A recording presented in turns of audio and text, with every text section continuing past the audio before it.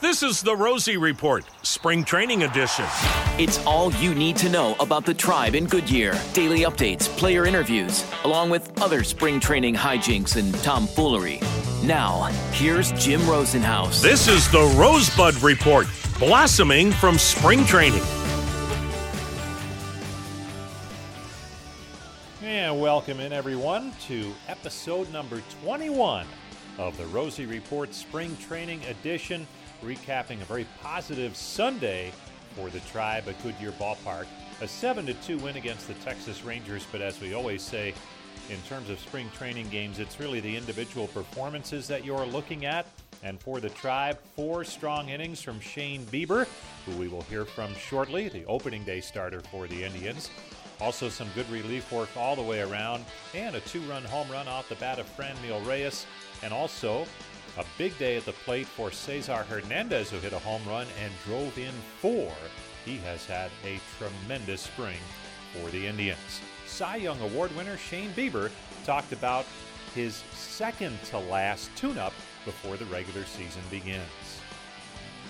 Yeah. I'd say it's more about pitch execution, sequencing, location, and putting yourself in a good spot to go deep into ball games. And although there was a lot of long extended at bats, a lot of foul balls today, I felt good. Like I challenged hitters, pepper the strike zone, and just put us in a good spot. So yeah, I'd say that's kind of where the focus is transitioning is more to pitch execution.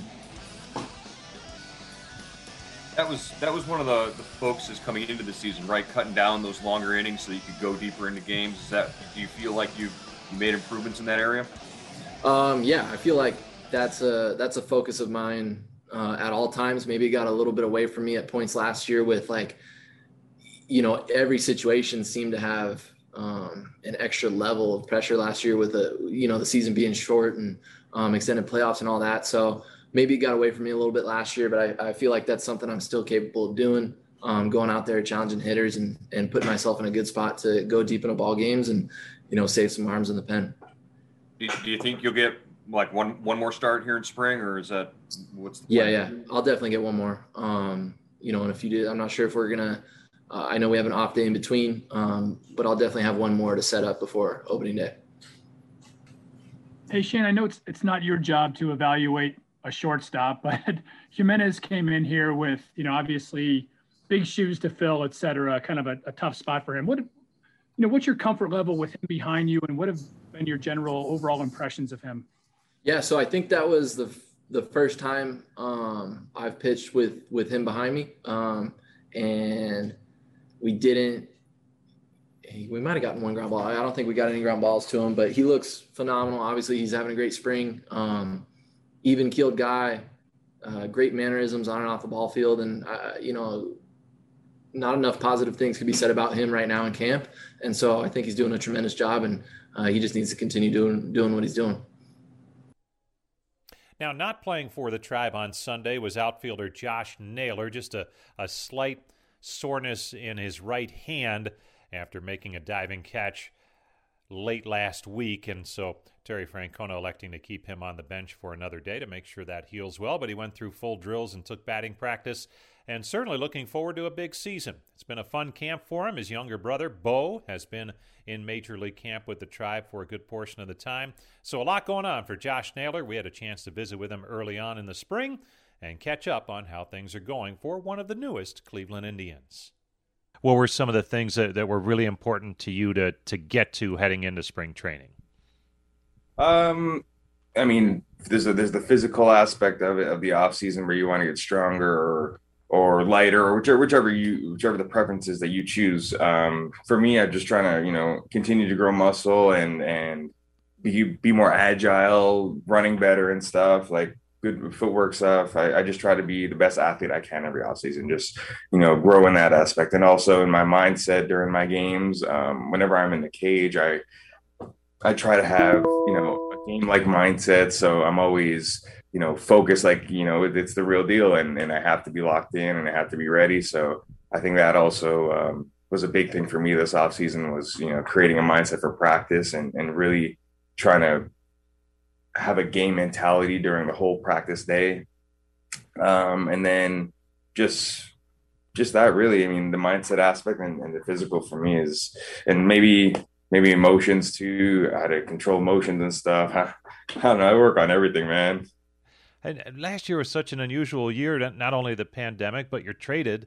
When you got done with everything, how did you view it in terms of progress for you? I mean, it was definitely a wild year. It was a year of learning, a year of different experiences. But I just took it in stride and I just let God work, and whatever happens, happens. It was a blessing this year. It's different. I did get traded, to the Indians. I'm with my brother now, and I don't know. I didn't really see last year as really any different verse or other than the games. It was still, baseball season. We were still trying to win a championship no matter what team you're on.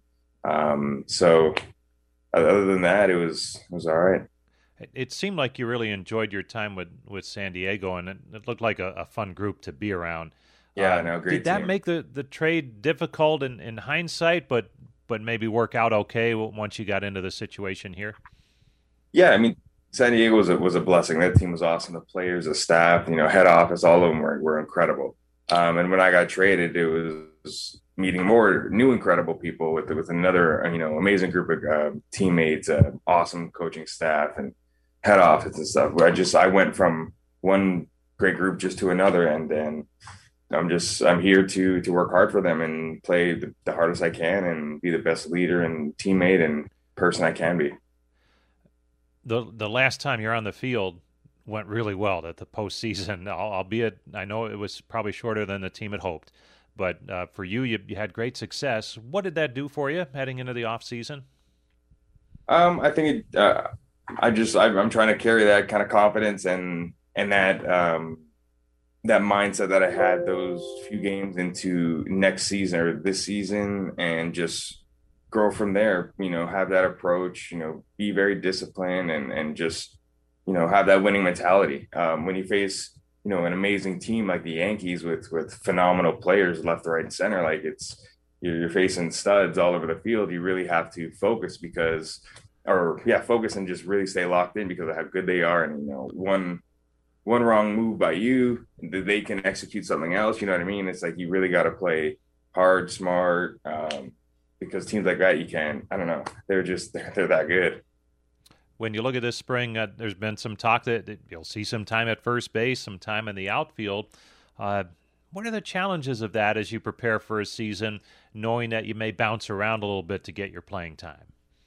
I mean, I'm blessed to be out there whenever I am, and I'm thankful. And whenever I'm out there, whether it's first base, right field, outfield, I'm going to give it my all. I'm going to play hard. I'm just going to try to, help the team win the game. So for me, I want to play. It don't really matter where. I just want to kind of be involved in the game and help the team in any way I can.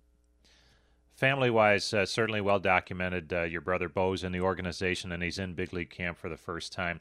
What has the spring been like so far with you guys living together for the first time in quite some time? Yeah, no, it's fun. It's really fun. We come home and we kind of discuss our days together and kind of leave it at that. I just want to, hear how his day went, what did he do, or what the struggles of today were for him, and then I'll tell him mine and stuff. But yeah, no, just kind of, it's really surreal being in this moment and in this opportunity with Noah specifically, because we got to wake up and go to the field together, and I get to see him all day long, and then we get to go home together and chill. I mean, it's really cool, and it is very surreal.